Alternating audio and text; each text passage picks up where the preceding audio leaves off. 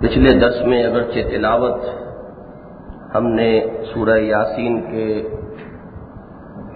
پہلے پورے رکوع کی تھی، لیکن درس صرف نصف رکوع تک پہنچ سکا تھا، 6 آیت تک۔ آج میں تلاوت دوسرے رکوع کی کر رہا ہوں اور درس جہاں تک اللہ کو منظور ہوگا پہنچ جائے گا۔ اعوذ باللہ من الشیطان الرجیم، بسم اللہ الرحمن الرحیم۔ واضرب لهم مثلا اصحاب القرية اذ جاءها المرسلون اذ ارسلنا اليهم 2 فكذبوهما فعززنا بثالث فقالوا انا اليكم مرسلون قالوا ما أنتم إلا بشر مثلنا وما أنزل الرحمن من شيء إن أنتم إلا تكذبون قالوا ربنا يعلم إنا إليكم لمرسلون وما علينا إلا البلاغ المبين قالوا إنا تطيرنا بكم لئن لم تنتهوا لنرجمنكم وليمسنكم منا عذاب أليم قالوا طائركم معكم أئن ذكرتم بل أنتم قوم مسرفون وجاء من أقصى المدينة رجل يسعى قال يا قوم اتبعوا المرسلين اتبعوا من لا يسألكم أجرا وهم مهتدون وما لي لا أعبد الذي فطرني وإليه ترجعون أأتخذ من دونه آلهة إن يردني الرحمن بضر لا تغن عني شفاعتهم شيئا ولا ينقذون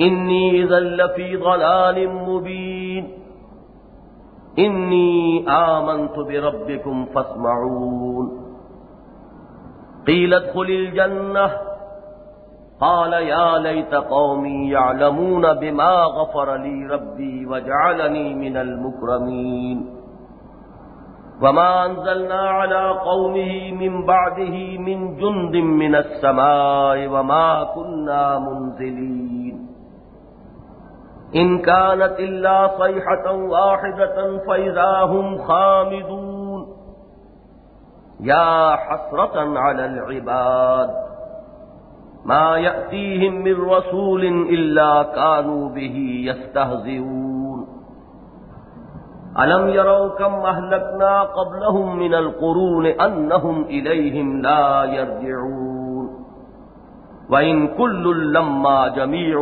لَّدَيْنَا مُحْضَرُونَ صدق اللہ العظیم۔ رب اشرح لي صدری ويسر لي أمری واحلل عقدۃ من لسانی یفقہوا قولی۔ سورہ یاسین کے بارے میں تمہیدی گفتگو تفصیل کے ساتھ پچھلی مرتبہ ہو چکی ہے۔ ہمارا درس 7ویں آیت تک پہنچا تھا۔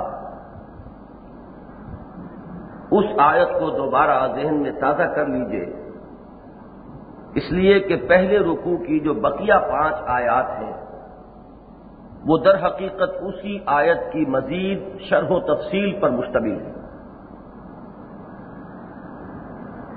لقد حق القول على اکثرهم فهم لا يؤمنون،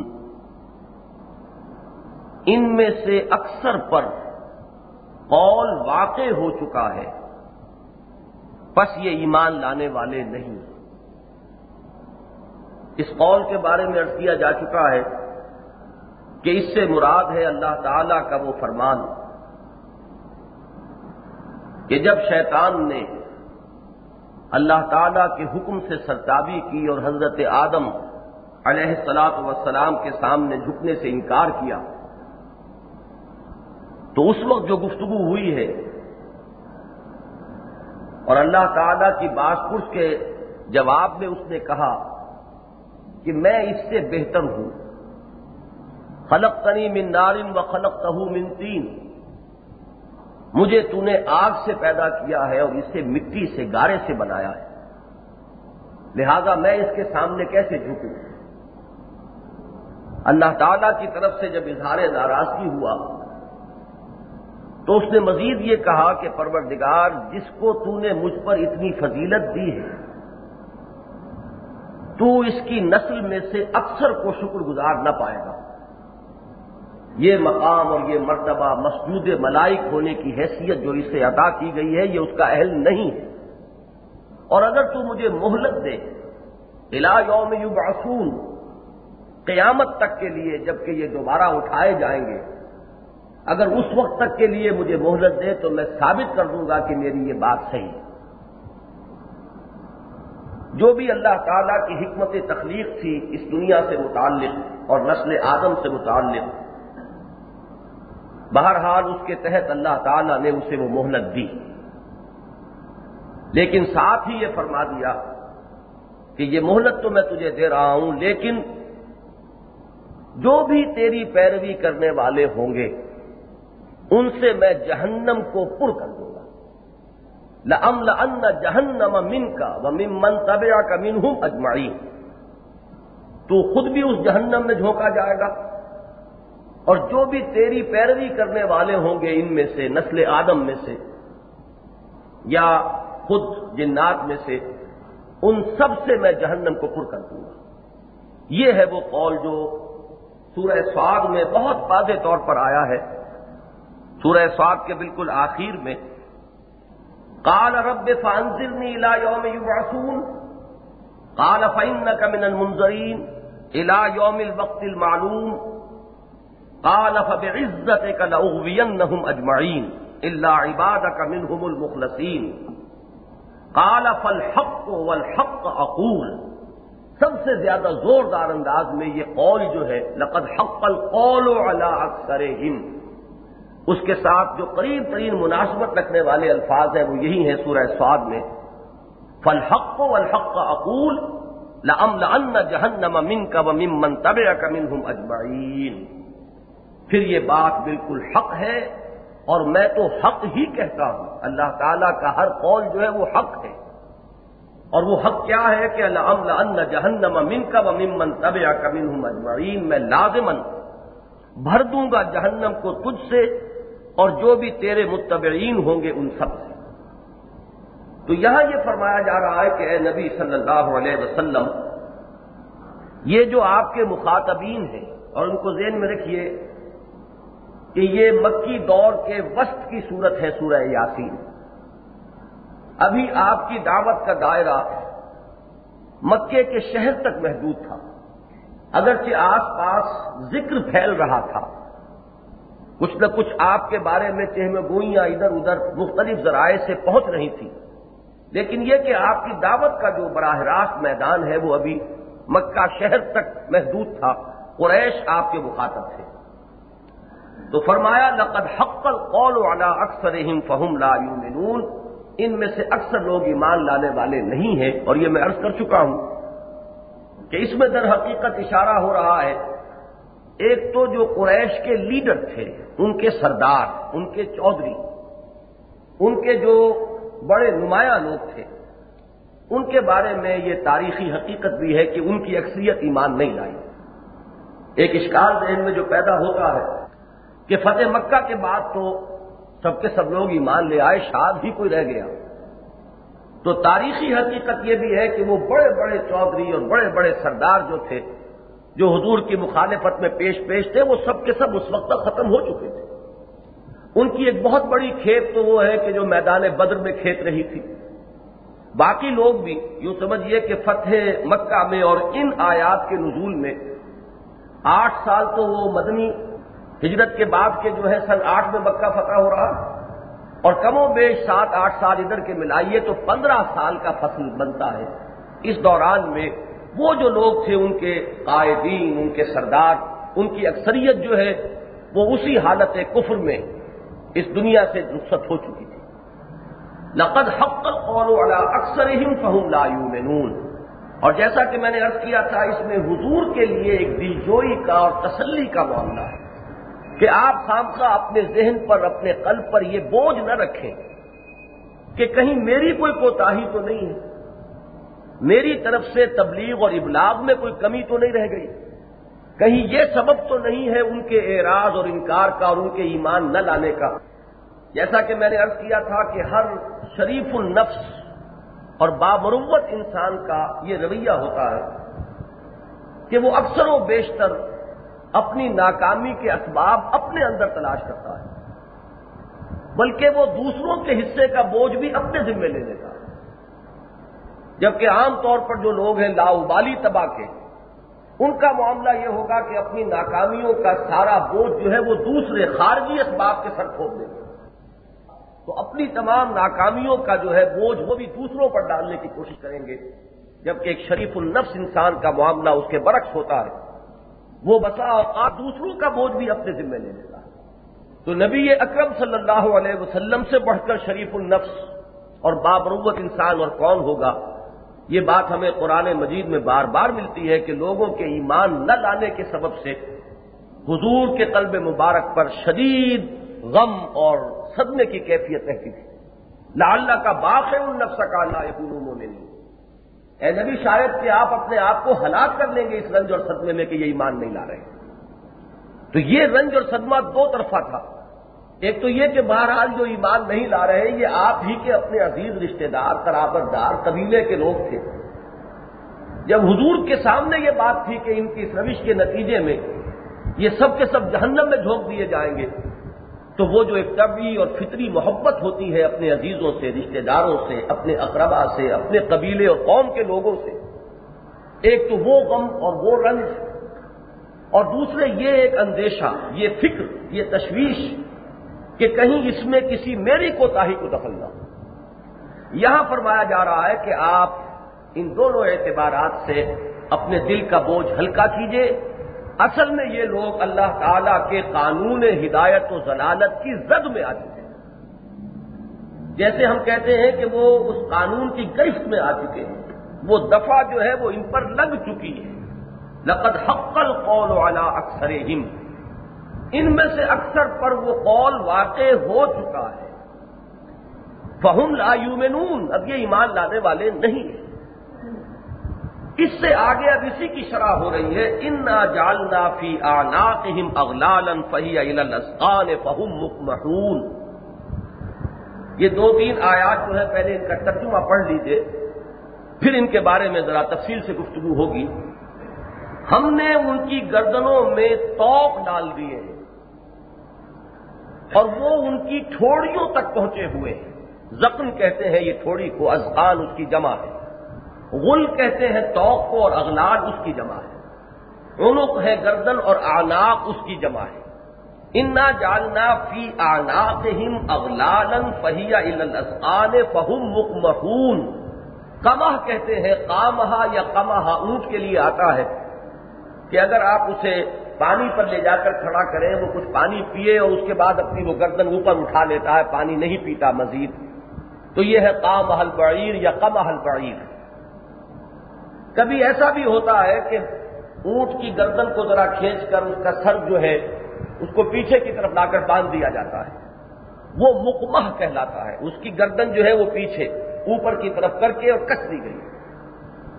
گویا کہ ان کے وہ طوق ان کی گردنوں میں، ان کی ٹھوڑیوں تک اس طرح پہنچ گئے ہیں کہ ان کی گردنیں اونچی ہو کر رہ گئی ہیں، ان کے سر الل رہے ہیں، سر اونچے ہو کر رہ گئے۔ فہم مقمحون وجعلنا من بین ایدیہم سدا، اور ہم نے ان کے سامنے بھی ایک دیوار کھڑی کر دی ہے، ومن خلفہم سدا، اور ان کے پیچھے کے جانب بھی ایک دیوار کھڑی کر دی ہے۔ فاغشیناہم، پس ہم نے ان کو ڈھانپ دیا ہے، ان پر پردے ڈال دیے ہیں۔ فہم لا یبصرون، تو اب یہ دیکھ نہیں سکتے۔ وسواء علیہم اانذرتہم ام لم تنذرہم لا یؤمنون، اور ان پر برابر ہے، خواہ آپ انہیں خبردار کریں خواہ آپ انہیں خبردار نہ کریں، یہ ایمان لانے والے نہیں۔ یہ جو 3 آیات ہیں اس میں سب سے زیادہ اہم بات نوٹ کرنے کی یہ ہے کہ اللہ تعالیٰ اپنی طرف نسبت فرما رہے ہیں، ہم نے ان کے گلوں میں، ان کی گردنوں میں توق ڈال دی ہے، ہم نے ان کے سامنے کی جانب بھی دیوار کھڑی کر دی ہے، ان کی پشت کی جانب بھی دیوار کھڑی کر دی ہے، ان کے سر اونچے ہو کر رہ گئے ہیں اور یہ پورے کے پورے ڈھانپ دیے گئے ہیں، حقائق سے محجوب کر دیے گئے ہیں۔ ان میں سب جو ہے اللہ تعالیٰ اپنی طرف منسوخ کر رہے ہیں، ہم نے کیا، انا جعلنا فی اعناقہم اغلالا وجعلنا من بین ایدیہم سدا۔ اس کو سمجھ لینا چاہیے کہ بظاہر الفاظ کچھ اشکال سامنے آتا ہے، اور وہ یہ کہ اگر اللہ نے یہ کیا ہے تو پھر ان کی کیا خطا ہے، ان کا کیا قصور ہے؟ یہ چیز اصل میں اگر جو قانون ہدایت و ضلالت ہے اللہ تعالیٰ کا، جو قرآن مجید میں مختلف مقامات اور مواقع پر اس کی مختلف شقیں زیر بحث آئی ہیں، بیان ہوئی ہیں، ان سب کو جب تک یکجا کر کے نہ سمجھ لیا جائے تو بہت سے مواقع ایسے ہیں کہ جہاں انسان ٹھوکر کھا سکتا ہے اور اسے مغالطہ واقع ہو سکتا ہے۔ وہ قانون ہدایت و ضلالت یہ ہے کہ اللہ نے اس دنیا میں انسانوں کو بھیجا اور بہت سی ظاہری اور باطنی استعدادات اس میں ودیعت کر دی۔ ظاہری استعدادات میں یہ سماعت ہے، بصارت ہے، عقل ہے، تفکر ہے۔ باطنی استعدادات میں مثلا خیر اور شر کی تمیز ہے، نیکی اور بدی کی پہچان ہے۔ کم سے کم یہ تو وہ چیزیں ہیں کہ جن کا ذکر قرآن مجید میں بار بار ہوتا ہے۔ چنانچہ سورۃ الدہر کے شروع میں فرمایا کہ انا خلقنا الانسان من نطفۃ امشاج نبتلیہ فجعلناہ سمیعا بصیرا۔ ہم نے انسان کو ملے جلے نطفے سے پیدا کیا تاکہ اسے جانچیں، پرکھیں، آزمائیں، بس ہم نے اسے سمیع اور بصیر بنایا۔ جب جانچنا ہے، پرکھنا ہے تو کچھ دے کر جانچا جاتا ہے، کچھ صلاحیتیں دے کر آزمایا جاتا ہے، کچھ پڑھا کر امتحان لیا جاتا ہے۔ تو ہم نے اسے سماعت دی، ہم نے اسے بصارت دی، ہم نے اسے عقل اور فکر کی قوتوں سے مسلح کر کے بھیجا۔ پھر یہ کہ وہ باطنی استعدادات میں وَنَفْسٍ وَمَا سَوَّاهَا فَأَلْهَمَهَا فُجُورَهَا وَتَقْوَاهَا، یہ نفس انسانی اور جو اسے اللہ نے بنایا اور سنوارا اور درست کیا اور اس میں فجور اور تقویٰ کا علم الہامی طور پر رکھا۔ انسان فطری طور پر جانتا ہے کہ کیا اچھائی ہے، کیا برائی ہے، کیا خیر ہے، کیا شر ہے، کیا نیکی ہے، کیا بدی ہے۔ یہ اس کی اپنی فطرت میں ودیعت شدہ ہے۔ دوسری بات ذہن میں یہ رکھیے کہ یہ استعدادات دینے کے بعد اللہ نے کامل آزادی دی ہے۔ انا ہدیناہ السبیل اما شاکرا و اما کفورا۔ ہم نے اسے کھلی آزادی دی ہے، چاہے تو وہ شکر گزار بنے، وہ روش اختیار کرے جو ہمارے شکر گزار بندوں کو اختیار کرنی چاہیے، اور چاہے ناشکرا بن جائے، یہ اختیار ہے۔ لیکن اس اختیار کے بعد تیسری شق اس قانون کی یہ ہے کہ جو اپنے عقل، اپنے فہم، اپنی باطنی بصیرت، اپنے ظاہری قوا کو بروئے کار لا کر اور اپنے آزادانہ فیصلے سے خیر کے راستے کی طرف بڑھنا چاہتا ہے، اللہ تعالیٰ تیسیر فرماتے ہیں، اس خیر کے راستے کو اس کے لیے آسان کرتے چلے جاتے ہیں، اسے اس پر بڑھنے کی توفیق دیتے ہیں۔ جو چیزیں ابتداءً مشکل نظر آتی ہے وہ آسان ہوتی چلی جاتی ہے۔ ایک نیکی 10 نیکیوں کا راستہ کھولتی ہے، اور بظاہر لوگوں کو محسوس ہوتا ہے کہ یہ بڑے کٹھن مقامات ہیں جن سے یہ شخص گزر رہا ہے، لیکن خود اس کے لیے وہ چیز آسان ہوتی چلی جاتی ہے۔ یہ ہے، اسے تائید کہہ لیں، اسے توفیق کہہ لیں، اسے تیسیر کہہ لیں۔ فَسَنُيَسِّرُهُ لِلْيُسْرَىٰ فَسَنُيَسِّرُهُ لِلْعُسْرَىٰ، خاص ٹیکنیکل ٹرم جو ہے وہ تیسیر ہے، آسان ہے۔ اسی کا برعکس یہ ہے کہ جو شخص برائی کی طرف چلتا ہے، بدی کو اختیار کرتا ہے، کجی کا اختیار کرنے والا بنتا ہے، اب اس کے لیے اس کو آسان کر دیا جاتا ہے، اس کو کھول دیا جاتا ہے۔ ایک برائی 10 برائیوں کا راستہ کھولتی ہے۔ آج اگر وہ برائی بہت بڑی نظر آ رہی ہے تو کل وہ برائی آپ کو بڑی ہلکی نظر آنے لگے گی۔ ذہن میں کجی آ جاتی ہے، نقطۂ نظر میں کجی آ جاتی ہے، سوچ میں کجی آ جاتی ہے۔ یہ جس طریقے سے ادھر ہوتا ہے ادھر بھی۔ آخری بات یہ ہے کہ جو شخص غلط راستے پر چلتا ہے، گمراہی اور کجی کی روش اختیار کرتا ہے، ایک حد وہ آتی ہے کہ بڑھتے بڑھتے وہ اس مقام پر پہنچ جاتا ہے جسے آپ انگریزی میں بڑی عمدگی سے سمجھ سکیں گے، پوائنٹ آف نو ریٹرن۔ اب واپسی کا کوئی امکان نہیں۔ یہ بالکل سمجھ میں آنے والی بات ہوتی ہے کہ ہر معاملے کی یہ صورت ہے کہ ایک حد تک تو اس کا امکان ہوتا ہے کہ آپ واپسی کی راہ اختیار کر سکیں، اس کے بعد پھر واپسی ممکن نہیں۔ اس طریقے سے انسان اس میں جکڑا جاتا ہے، اس طرح سے گویا کہ کوئی شکنجا جو ہے اسے اپنے اندر کس لیتا ہے کہ پھر اس کے لوٹنے کا کوئی امکان نہیں۔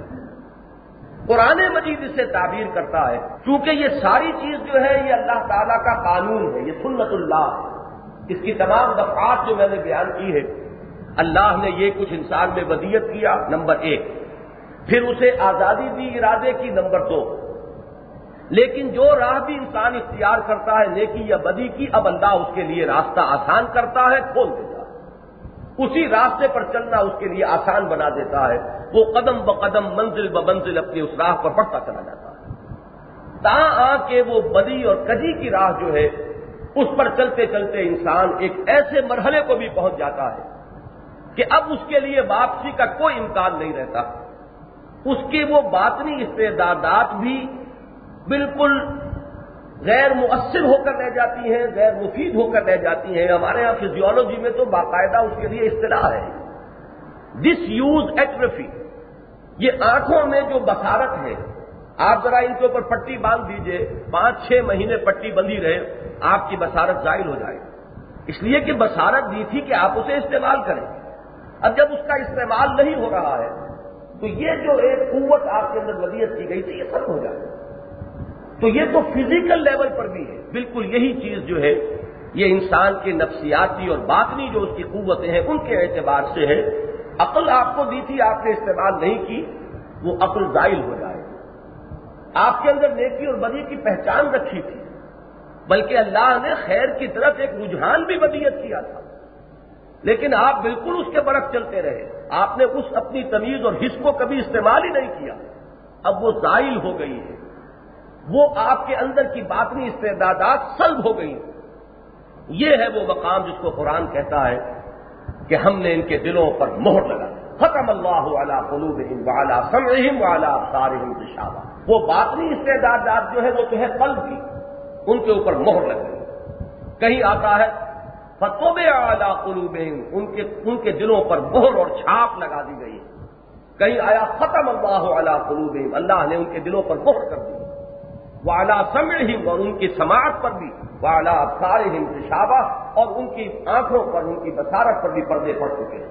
اب یہ سم بکم عمی فہم لا یرجعون، اب یہ اندھے بہرے اور گونگے ہیں اور یہ لوٹنے والے ہیں۔ یہ سارا چونکہ معاملہ ہوتا ہے اللہ تعالیٰ کے اس قانون ہدایت و ضلالت کے تحت، لہذا اس کو اللہ اپنی طرف منسوخ کرتے ہیں۔ اور وہ لوگ جن کا ذکر ہو رہا ہے یہ وہ اس آخری درجے کو پہنچے ہوئے لوگ ہیں۔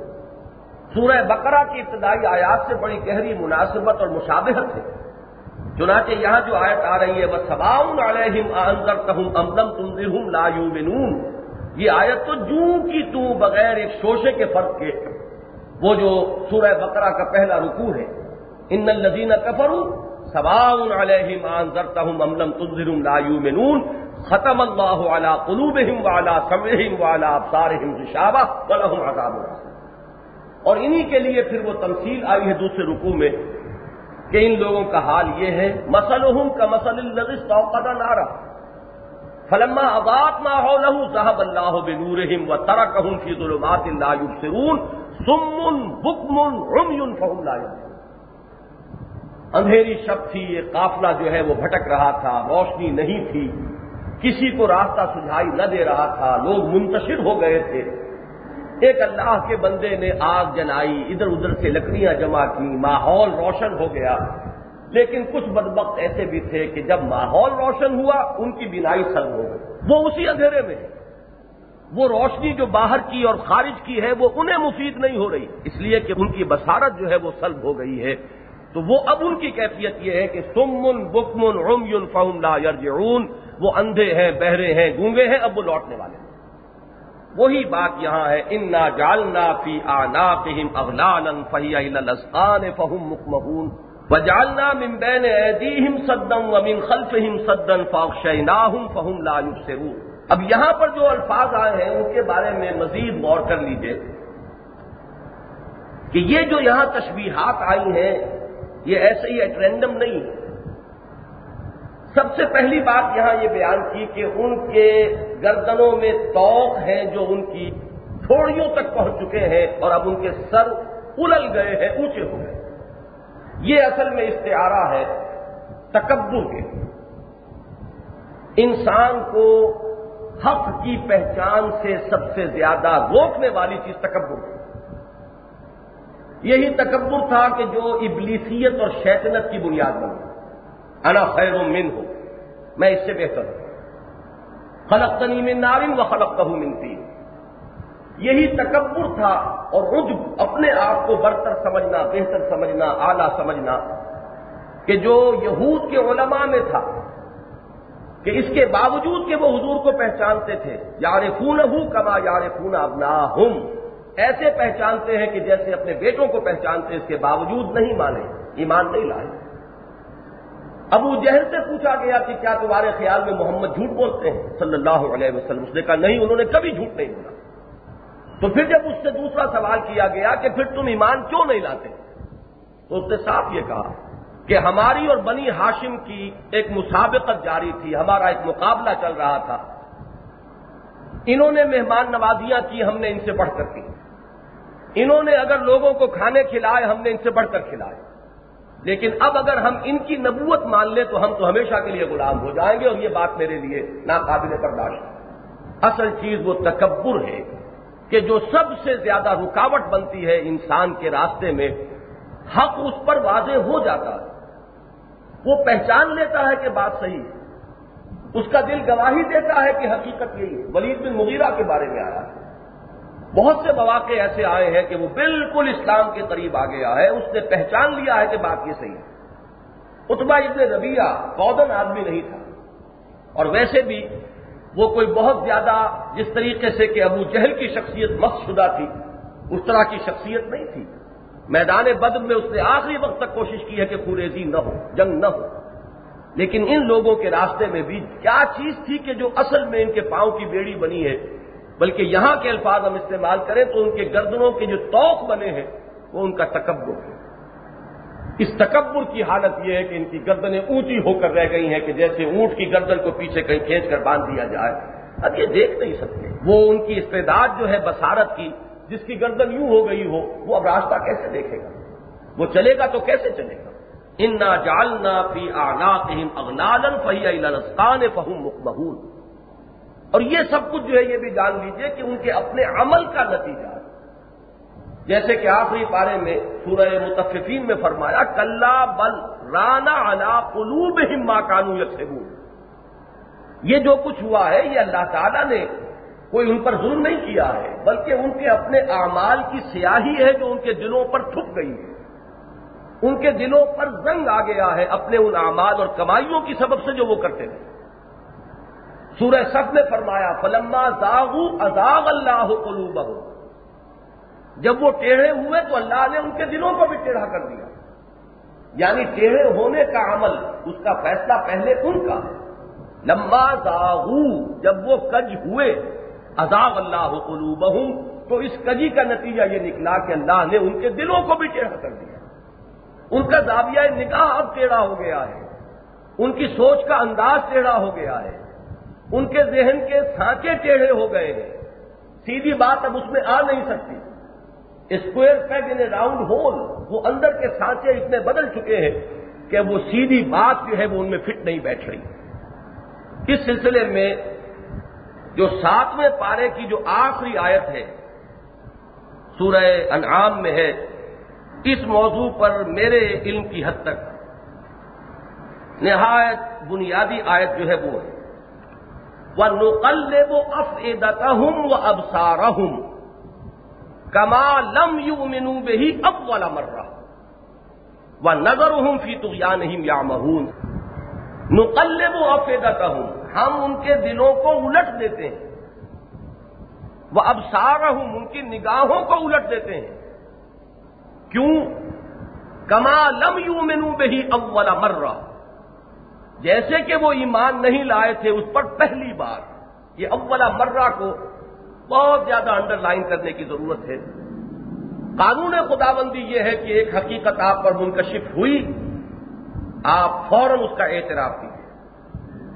اگر تکبر آڑے آ گیا، مثلا اس کی سادہ ترین مثال یہ ہے کہ آپ کی کسی سے گفتگو ہو رہی ہے، کوئی بیت و تمہیز ہے، ایک موقف آپ نے اختیار کیا ہے اور ایک دوسرا شخص جو ہے اس کا موقف ہے، اور دوران گفتگو آپ محسوس کرتے ہیں کہ واقعی بات اس کی صحیح ہے، لیکن وہ جو عزت نفس ہے وہ آڑے آتی ہے.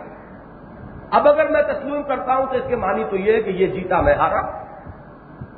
اور اگر کہیں ایسا ہو، اگر تو دو آدمی اکیلے گفتگو کر رہے ہو تب بھی یہ مرحلہ اتنا کٹھن نہیں ہوتا. اگر 4-6 آدمی بھی موجود ہو، اب یہ کیا کہیں گے کہ یہ تو شکست کھا گیا، یہ ہار گیا، ان سب کے سامنے میری ہیٹی ہو جائے گی. یہ عزت نفس ہے کہ جو آدمی کو کھڑا کرتی ہے. نہیں، وہ ضد پر، ہٹ دھرمی پر آ جاتا ہے، اگرچہ دل تسلیم کر چکا ہے کہ بات اس کی صحیح. یہ ہے جسے قرآن کہتا ہے اخذتہ العزت بالاسم.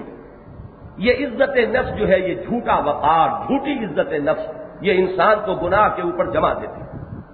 حالانکہ فطرت انسانی اندھی بہری نہیں ہے، حقیقت منکشف ہو گئی. دل نے گواہی دے دی ہے کہ بات اس کی درست ہے، تجھے مان لینا چاہیے. لیکن جب انسان اس کے بعد کہ اس کے دل پر سے یہ گواہی مل گئی ہو اور حقیقت منکشف ہو گئی ہو، جب اس کا انکار کرے گا، اس سے اعراض کرے گا، تو اب سزا مل کر رہے گی. اور وہ سزا یہ ہے کہ اب ہم اس کے دلوں کو الٹ دیں گے، ان کی نگاہوں کو تلپٹ کر دیں گے.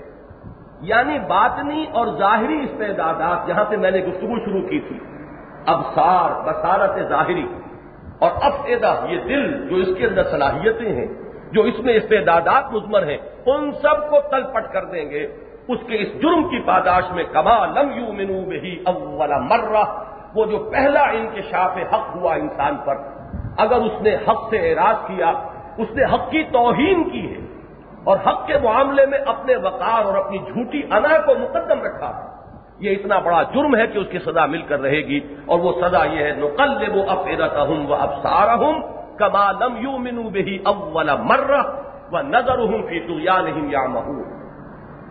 اور پھر ہم چھوڑ دیتے ہیں ان کو ان کی طغیانی میں. اب دیکھیے لفظ طغیان، سرکشی، تمرد، یہ اصل سبب ہے. سارے اس اعراض و انکار کا اصل سبب کیا ہے؟ طغا یطغی، کسی چیز کا اپنے حد سے تجاوز کرنا. یہ سرکشی، یہ تمرد، یہ تکبر جو ہے، یہ اعجاب المرء بنفسہ ہی، جو حضور نے فرمایا کہ ثلاث مہلکات و ثلاث منجیات، 3 چیزیں ہیں جو انسان کو نجات دلانے والی ہیں اور 3 چیزیں اس کو ہلاک کرنے والی. فاما المہلکات، تو ہلاک کرنے والی چیزیں کون کون سی ہیں؟ فہوى متبع وشح مطاع واعجاب المرء بنفسہ، خواہش نفس جس کا اتباع کیا جا رہا ہو، نفس جدھر لے کر جا رہا ہے، آپ ہاتھ جوڑے ہوئے اس کے پیچھے پیچھے چل رہے ہیں، تو یہ نفس تو ہلاکت کی طرف لے جائے گا. وما ابرئ نفسی ان النفس لامارۃ بالسوء. شح مطاع، یہ دل کا بخل، مال کی محبت، اگر اس کی پیروی کر لی تب بھی ہلاکت اور بربادی اور تباہی. یعنی نفس کے داعیات میں مال کی محبت سب سے کم ہے، لہذا اس کو علیحدہ ذکر کیا. اور تیسری اور آخری چیز وَإِعْجَابُ الْمَرْءِ بِنَفْسِهِ، انسان کا اپنے آپ کو کچھ سمجھنا. یہ تکبر اور عجب، فرمایا وَهِيَ أَشَدُّهُنَّ، ان تینوں مہلکات میں سب سے زیادہ شدید مہلک جو ہے وہ یہ تیسری بات ہے، یہ تکبر ہے. فَنَذَرُهُمْ فِي طُغْيَانِهِمْ يَعْمَهُونَ، اب ہم انہیں چھوڑ دیں گے اپنی سرکشی میں، اندھے بہرے ہو کر جدھر چاہے نکل جائیں.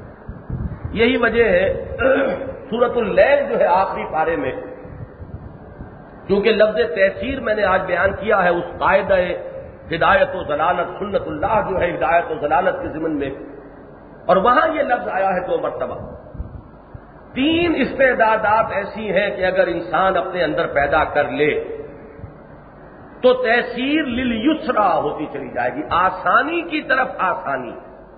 الیسرا سب سے زیادہ آسانی کا مقام، یعنی جنت تک انسان پہنچ جائے گا، وہ راستہ آسان ہو جائے گا۔ بظاہر بڑا کٹھن راستہ ہے جنت کا، لیکن یہ صلاحیتیں پیدا کر لو گے تو اللہ آسان کر دے گا۔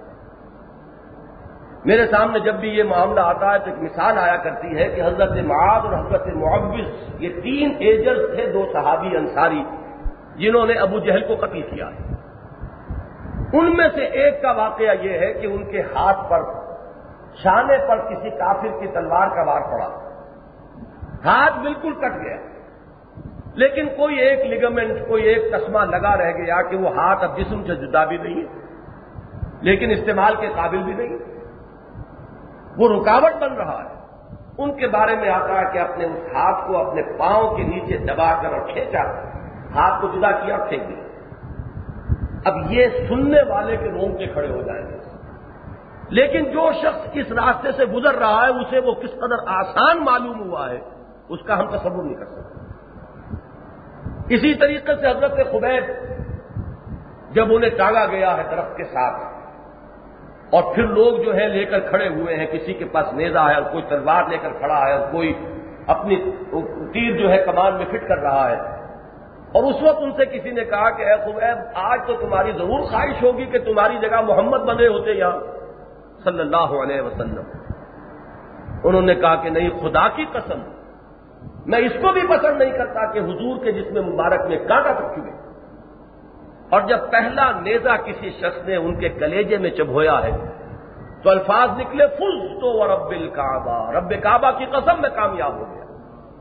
اب کس قدر ہمارے لیے یہ چیزیں ناقابل تصور ہیں، لیکن جو لوگ ان راستوں پہ چل رہے ہوتے، تاثیر ہو چکی ہوتی ہے، ان کے اندر کی کیفیات اس طرح اللہ نے بدل دی ہوتی ہے کہ انہیں یہ مراحل کٹھن نظر نہیں آتے، ان کے لیے یہ چیزیں آسان ہو جاتی ہیں۔ تو 3 صلاحیتیں اگر پیدا کر لو گے تو یہ تیسیر للیسرا ہو جائے گی، آسانی ہو جائے گی۔ یہ کٹھن مراحل جو پہاڑ جیسے مرحلے نظر آ رہے ہیں یہ بڑے آسان ہو جائیں گے۔ اور اس کے برعکس کی 3 صفات اگر آ گئیں تو تیسیر للعسرا، العسرا وہ جہنم، سختی اور تنگی کی جگہ، پھر وہ راستہ آسان ہو جائے گا۔ اما من اعطا واتقا وصدق بالحسنى فسنيسره لليسرى، تو جو کوئی روش اختیار کرتا ہے اعطاء کی، جود و سخا کی، دینے کی، اور اس میں تقویٰ ہے، وہ خیر اور شر میں تمیز کر رہا ہے، فطرت کے اندر بدیعت شدہ جو تمیز اور امتیاز کی صلاحیت ہے، نیکی اور بدی میں فرق کرنے کی، اسے بروئے کار لا رہا ہے، وصدق بالحسنى، اور جہاں کوئی اچھی بات سامنے آتی ہے فوراً تصدیق کرتا ہے، کوئی عزت نفس آڑے نہیں آتی، کوئی اپنی عصبیت جاہلیہ جو ہے اسے رکاوٹ نہیں بننے دیتا۔ یہ ہے وہ 3 صفات کہ جو ان کو اپنے اندر پیدا کر لے، فَسَنُيَسِّرُهُ لِلْيُسْرَى، اس کو تو ہم آسان کرتے چلے جائیں گے آسانی کے لیے۔ اب 3 چیزیں اس کے بالکل برعکس ہو گئی۔ اعطاء کے مقابلے میں بخل، اما من بخل، تقویٰ کے مقابلے میں استغنا، لا ابالی، کوئی پرواہ نہیں ہے، کیا خیر ہے، کیا شر ہے، کیا نیکی ہے، کیا بدی ہے، اب تو آرام سے گزرتی ہے، عاقبت کی خبر خدا جانے۔ یہ ہے وہ استغنا۔ وَكَذَّبَ بِالْحُسْنَى، اور اچھی بات سامنے آئی اور جھٹلا دی، اپنی عزت نفس کی وجہ سے، اپنی جھوٹی انانیت کی وجہ سے، فَسَنُيَسِّرُهُ لِلْعُسْرَى، تو اس کو ہم آہستہ آہستہ اس العسرا تک پہنچا دیں گے۔ اور وہ مقام اس میں وہ آتا ہے کہ لقد حق القول على اکثرهم فهم لا يؤمنون انا جعلنا في اعناقهم اغلالا فهي الى الاذقان فهم مقمحون، تو یہ تو کنایا ہوا تکبر سے، عجب سے، جھوٹی عزت نفس، انانیت۔ اب دوسرا کیا ہے، وجعلنا من بین ایدیہم صدا ومن خلفہم صدا۔ امام راضی نے بڑے عمدہ نکات پیدا کیے ہیں یہاں، آگے اور پیچھے دونوں طرف دیواروں کے کئی مفہوم لیے ہیں اپنے اپنے ذوق کے مطابق۔ مثلا ایک زیادہ سرسری سی بات تو لوگوں کے سامنے آئی ہے کہ ایک تو ہے انسان کے پیچھے تاریخ انسانی اور اس کے واقعات اور حقائق، قرآن مجید بھی ان کی طرف اشارہ کرتا ہے، فذکرہم بایام اللہ، قوم ہود کا کیا حشر ہوا، قوم صالح کا کیا انجام ہوا، قوم نوح کا کیا انجام ہوا، آل فرعون کیسے غرق کیے گئے۔ الم تر کیف فعل ربک بعاد ارم ذات العماد التي لم يخلق مثلها في البلاد وثمود الذين جابوا الصخر بالواد وفرعون ذي الاوتاد الذين طغوا في البلاد فاكثروا فيها الفساد فصب عليهم ربك صوت عذاب۔ یہ تو ہے پیچھے کی بات، تاریخ سے استشہاد کرتے ہوئے انسان حقیقت تک پہنچے، تاریخ سے عبرت حاصل کرے، پچھلے حالات و واقعات سے سبق حاصل کرے۔ اگر نہیں کر رہا تو گویا کہ اس کے پیچھے بھی ایک دیوار ہے۔ اور ایک ہے خود انسان غور کرے اپنے اعمال کے عواقب اور نتائج، دور اندیشی دیکھے کہ کیا ہونے والا ہے، کیا نتائج نکلنے والے ہیں، تو ان کی آنکھیں جو ہے آگے کی طرف کھلی ہوئی ہیں، نہ ان کا پیچھے کی طرف کوئی دھیان ہے، نہ وہ ماضی سے کوئی سبق لینے کے لیے تیار ہے، نہ وہ اپنے اعمال کے جو عواقب اور نتائج نکلنے والے ہیں ان پر نگاہ دوڑانے کے لیے تیار ہے۔ گویا کہ ایک مانوی دیوار ہے جو ان کے سامنے بھی حائل ہو گئی ہے اور ان کے پیچھے بھی حائل ہو گئی ہے۔ وَجَعَلْنَا مِن بَيْنِ أَيْدِيهِمْ سَدًّا وَمِنْ خَلْفِهِمْ سَدًّا فَأَغْشَيْنَاهُمْ۔ اب وہ ہر چہار طرف سے گویا کہ ان پر پردے پڑ گئے ہیں، محجوب ہو گئے ہیں، ڈھانپ دیے گئے ہیں، فَهُمْ لَا يُبْصِرُونَ، اور اب انہیں کچھ سنائی نہیں دیتا۔ امام راضی چونکہ فلسفی ہے، انہوں نے اس سامنے کی دیوار اور پیچھے کی دیوار بڑی گہرائی میں اتر کر بات کہی ہے کہ ہدایت کے دو راستے ہیں۔ ایک ہدایت ہے انسان کے اپنے فکر و نظر کے نتیجے میں، وہ آسمانوں اور زمین کو دیکھتا ہے، وہ آفاق اور انفس کی گواہیاں دیکھتا ہے، اور ان سے وہ پہچانتا ہے اللہ کو اور آخرت کو اور خیر کو اور سیدھی راہ کو۔ اس کو آپ ہدایت نظری و فکری کہیے، انسان کے اپنے فکر و نظر۔ ان فی خلق السماوات والارض واختلاف اللیل والنہار لآیات لأولی الالباب الذین یذکرون اللہ قیاما وقعودا وعلی جنوبہم ویتفکرون فی خلق السماوات والارض ربنا ما خلقت ھذا باطلا۔ دیکھنا اور فکر کرنا، فکر و نظر، اس سے جو ہدایت ملتی ہے، ایک راستہ تو ہدایت انسانی کا یہ ہے۔ ایک ہدایت انسان کی اس کی فطرت میں مضمر ہے، وہ ہدایت کے جو جبلی ہدایت ہے، جو اس کی فطری ہدایت ہے، یہ گویا کہ اس کے پورے ماضی اور نسل سے منتقل ہوتی ہوئی چلی آ رہی ہے۔ تو ایک انسان وہ ہے کہ جو نہ فکر و نظر سے ہدایت اخذ کر رہا ہے، نہ اپنی فطرت کے اندر کے جو سوچے ہیں ان کی طرف کوئی توجہ کر رہا ہے، تو گویا کہ اس کے سامنے بھی دیوار آ گئی، اس کے پیچھے بھی دیوار آ گئی۔ ایک وہ بھی تو ہدایت تھی جس کی کہ یاد ہماری فطرت کی گہرائیوں میں موجود ہے، الست بربکم قالوا بلا، نہ تو وہ یاد رہا، نہ اب فکر و نظر کی صلاحیتیں جو ہے ان کو بروئے کار لا رہا ہے۔ وَجَعَلْنَا مِن بَيْنِ أَيْدِيهِمْ سَدًّا وَمِنْ خَلْفِهِمْ سَدًّا فَأَغْشَيْنَاهُمْ فَهُمْ لَا يُبْصِرُونَ۔ وَسَوَاءٌ عَلَيْهِمْ، یہ نتیجہ ہے اب ان سب کا۔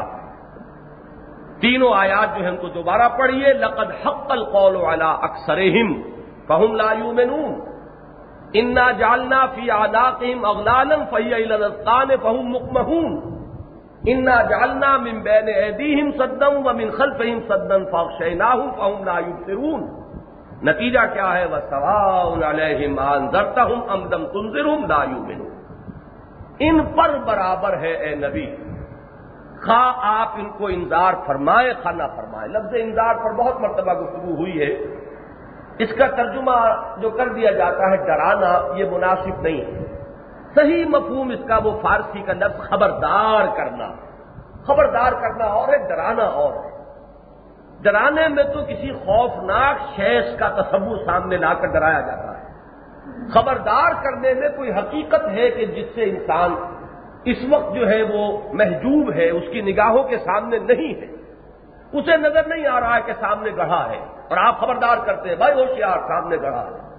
ہوشیار کر دینا، خبردار کر دینا، وارن کرنا، یہ لفظ انذار کی اصل روح ہے۔ اے نبی ان پر برابر ہے، بڑا پیارا انداز ہے یہ نہیں کہا کہ سواؤن لکا، اے نبی آپ کے لیے برابر ہے، آپ خواہ انہیں ڈرائیں یا نہ ڈرائیں، آپ انہیں خبردار کریں یا نہ کریں، یہ بات نہیں ہے۔ آپ کو خبردار تو کرنا ہی ہے، لہذا وہ آپ کا اجر و ثواب، آپ کی نیکی، آپ کے درجات کی بلندی وہ تو ہوتی رہے گی۔ سواء علیہم انذرتہم ام لم تنذرہم، ان کے حق میں برابر ہے، ان کو کوئی فائدہ پہنچنے والا نہیں ہے۔ آپ جو محنت کر رہے ہیں، آپ جو مشقت جھیل رہے ہیں، آپ جو ان کے پیچھے پیچھے مارے پھر رہے ہیں، یہ چیزیں آپ کے لیے تو درجات کی بلندی کا ذریعہ بنے گی، لیکن یہ ہے کہ نتائج کے بارے میں جب وہ آپ کی توقع کے خلاف نکلتے ہیں اور آپ دل گرفتہ ہوتے ہیں، ملول و غمگین ہوتے ہیں، تو ایسا نہ کیجیے۔ یہ لوگ اصل میں اس قانون کی اس آخری دفعہ کی زد میں آ چکے ہیں، لہذا ان کے لیے تو کوئی امکان ہی نہیں ہے کہ وہ سیدھی راہ کی طرف آ سکے، نہیں آ رہے ہیں تو اس میں کوئی کوتاہی معاذ اللہ ثم معاذ اللہ آپ کی نہیں۔ انما تنذر من اتبع الذکر وخشی الرحمن بالغیب۔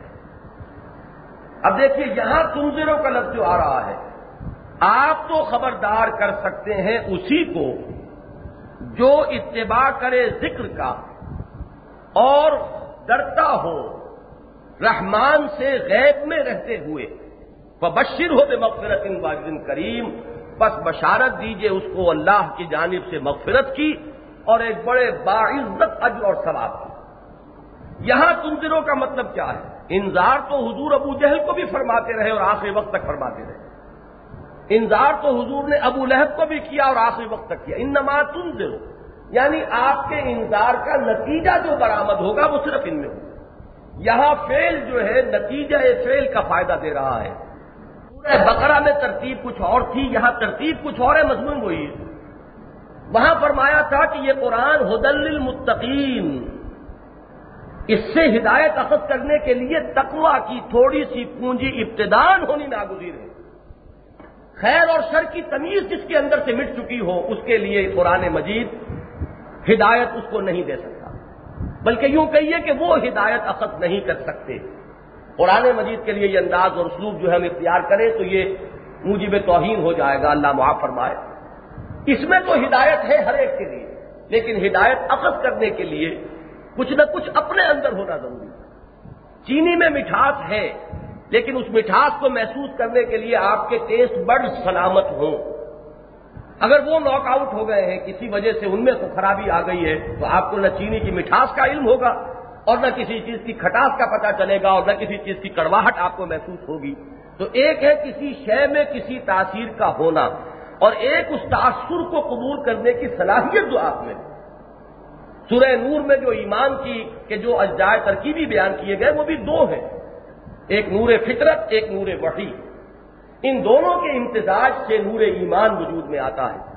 تو وہاں جو فرمایا گیا کہ ھدی للمتقین الذین یؤمنون بالغیب، وہ متقی کہ دوسری شرط ان میں یہ پوری ہو کہ وہ غیب پر ایمان رکھنے والے ہوں، غیب کو ماننے کے لیے تیار ہوں، عقلی اعتبار سے انہیں اتنی میچورٹی حاصل ہو کہ وہ اس حقیقت کو جان چکے ہوں کہ یہ جو کچھ ہمارے حواس کی گرفت میں آنے والی حقیقتیں ہیں، یہ تو اصل حقیقت کا ایک بہت ہی چھوٹا سا جز ہے۔ اصل حقائق جو ہے وہ ہمارے حواس کی سرحد سے بہت پرے باتیں ہیں۔ کنفیوشس کا جملہ میں نے آپ کو کئی مرتبہ سنایا ہے، بڑا پیارا جملہ ہے کہ there is nothing more real than what can not be seen and there is nothing more certain than what can not be heard. جو حقائق ان کانوں سے سنے نہیں جا سکتے ان سے زیادہ یقینی حقائق اور کوئی نہیں، اور جو چیزیں ان آنکھوں سے دیکھی نہیں جا سکتی ان سے زیادہ حقیقی چیزیں اور کوئی نہیں۔ There is nothing more real than what can not be seen. اب وہ جو ہے ایک حکیم ہے، دانا انسان ہے، اس حقیقت کو پا چکا ہے کہ حقیقت کل یہ نہیں ہے جو ہمارے حواس کی گرفت میں آ رہی ہے۔ بڑا ہی بے وقوف ہوگا وہ شخص، کسی جہاز کا وہ کپتان جو کسی آئس برف کو دیکھ کر فیصلہ یہ کرے کہ بس وہی ہے یہ ٹکڑا تودا جو ہے برف کا جو مجھے نظر آ رہا ہے۔ سمجھدار وہ ہے جو جانتا ہے جو نظر آ رہا ہے اس سے کئی گنا تودا جو ہے وہ پانی کی سطح کے نیچے ہے جو نظر نہیں آ رہا۔ جہاز اسی کا بچے گا جو اس حقیقت کو جانتا ہے، اور اگر وہ صرف اپنی آنکھوں سے دکھائی دینے والا جو ٹکڑا ہے برف کا اگر اسی کو سمجھے گا کہ بس یہی ہے تو اس کے لیے تو تباہی جو ہے وہ یقینی ہے۔ تو وہ حقائق کے جو ہمارے ان حواس کی سرحدوں سے پرے ہیں ان سے زیادہ یقینی حقیقت اور کوئی نہیں. یہ گویا کہ حکمت کا نقطۂ آغاز ہے. تو دو چیزیں جب تک پوری نہ ہو، ایک تو یہ کہ نیکی اور بدی کی تمیز زندہ ہو. ایک شخص برائی کی طرف جا رہا ہے، کوئی بات نہیں، لیکن یہ کہ وہ برائی کو برائی سمجھ رہا ہے، اس کے دل میں کہیں نہ کہیں ملامت کا کوئی عنصر شامل ہے، اس کا وہ نفس لوامہ ابھی اتنا زندہ ضرور ہے کہ اسے ملامت کرتا ہے، یہ تم کیا کر رہے ہو. اس شخص کے لوٹ آنے کا امکان ہے. لیکن جس شخص میں سے نیکی کی وہ حس اور بدی اور نیکی کی تمیز ختم ہو چکی ہو، اب اس کے واپس آنے کا کوئی امکان نہیں. تو ایک طرف تو وہ حس بیدار ہو، اسی کو قرآن وہاں تقویٰ کہہ رہا ہے. یہ تقویٰ کا وہ انیشل سرمایہ ہے کہ اگر یہ ہے تو تقویٰ کے راستے، پھر ہدایت کے راستے پر چلنے کا امکان ہے. اور اگر یہ انیشل پونجی جو ہے تقویٰ کی وہ بھی نہیں ہے تو پھر اب تو انسان کے لیے برابر ہے، بڑی سے بڑی ہدایت اس کے سامنے آ جائے، قیمتی سے قیمتی موتی جو ہے ہدایت اور معرفت اور علم کے اس کے سامنے بکھیر دیے جائے، وہ ان کی قدر نہیں کر سکتا. اور دوسرے یہ کہ اس کے عقل کی یہ میچورٹی کہ حقائق جو ہے، اصل حقائق وہ ہیں جو ہمارے حواس کی سرحدوں سے باوراء ہیں، یہ دو باتیں اس کے سامنے ہوں تو قرآن مجید کی ہدایت سے وہ فائدہ اٹھائے. یہاں دیکھیے وہی انداز، سورہ بقرہ میں ہم نے دیکھا کہ یہاں سے بات شروع ہوئی، الف لام میم ذالک الکتاب لا ریب فیہ ھدی للمتقین الذین یؤمنون بالغیب. اب آگے چلی بات، اور دوسرے گروہ کا ذکر کیا گیا آخر میں، ان الذین کفروا سواء علیہم انذرتہم ام لم تنذرہم لا یؤمنون ختم اللہ علی قلوبہم وعلی سمعہم وعلی ابصارہم غشاوہ ولہم عذاب عظیم. یہاں ترتیب الٹی ہے، یہاں پہلے ان کا ذکر کیا اور اب ان کا ذکر ہو رہا ہے جن کا ذکر کے سورہ بقرہ میں شروع میں ہوا ہے. انما تنذر من اتبع الذکر وخشی الرحمن بالغیب. اے نبی، آپ کے انذار سے فائدہ اٹھا سکیں گے وہی لوگ، آپ کا انذار مفید ہوگا انہی کے حق میں، آپ کا یہ انذار نتیجہ خیز ہوگا صرف ان کے حق میں کہ جن میں دو شرطیں پوری ہو جائیں، ایک اتباع ذکر اور ایک اللہ کی خشیت غیب میں ہونے کے باوجود. اتباع ذکر کے بارے میں، ذکر جو ہے اگر لغوی معنی میں لیا جائے یاد دہانی، جو بات بھی خیر کی کہی گئی ہو اور دل گواہی دے دے. کوئی بات جو میں نے وہ 7ویں پارے کی آخری آیت کے ضمن میں عرض کی، اصل کسوٹی تو آپ کا باطن ہے. جیسا کہ میں نے عرض کیا چینی میں مٹھاس ہے، ہوا کرے، آپ کے اندر سے اگر حس پڑ چکی ہے تو چینی کی مٹھاس بیکار ہے، آپ اسے محسوس نہیں کر سکیں گے.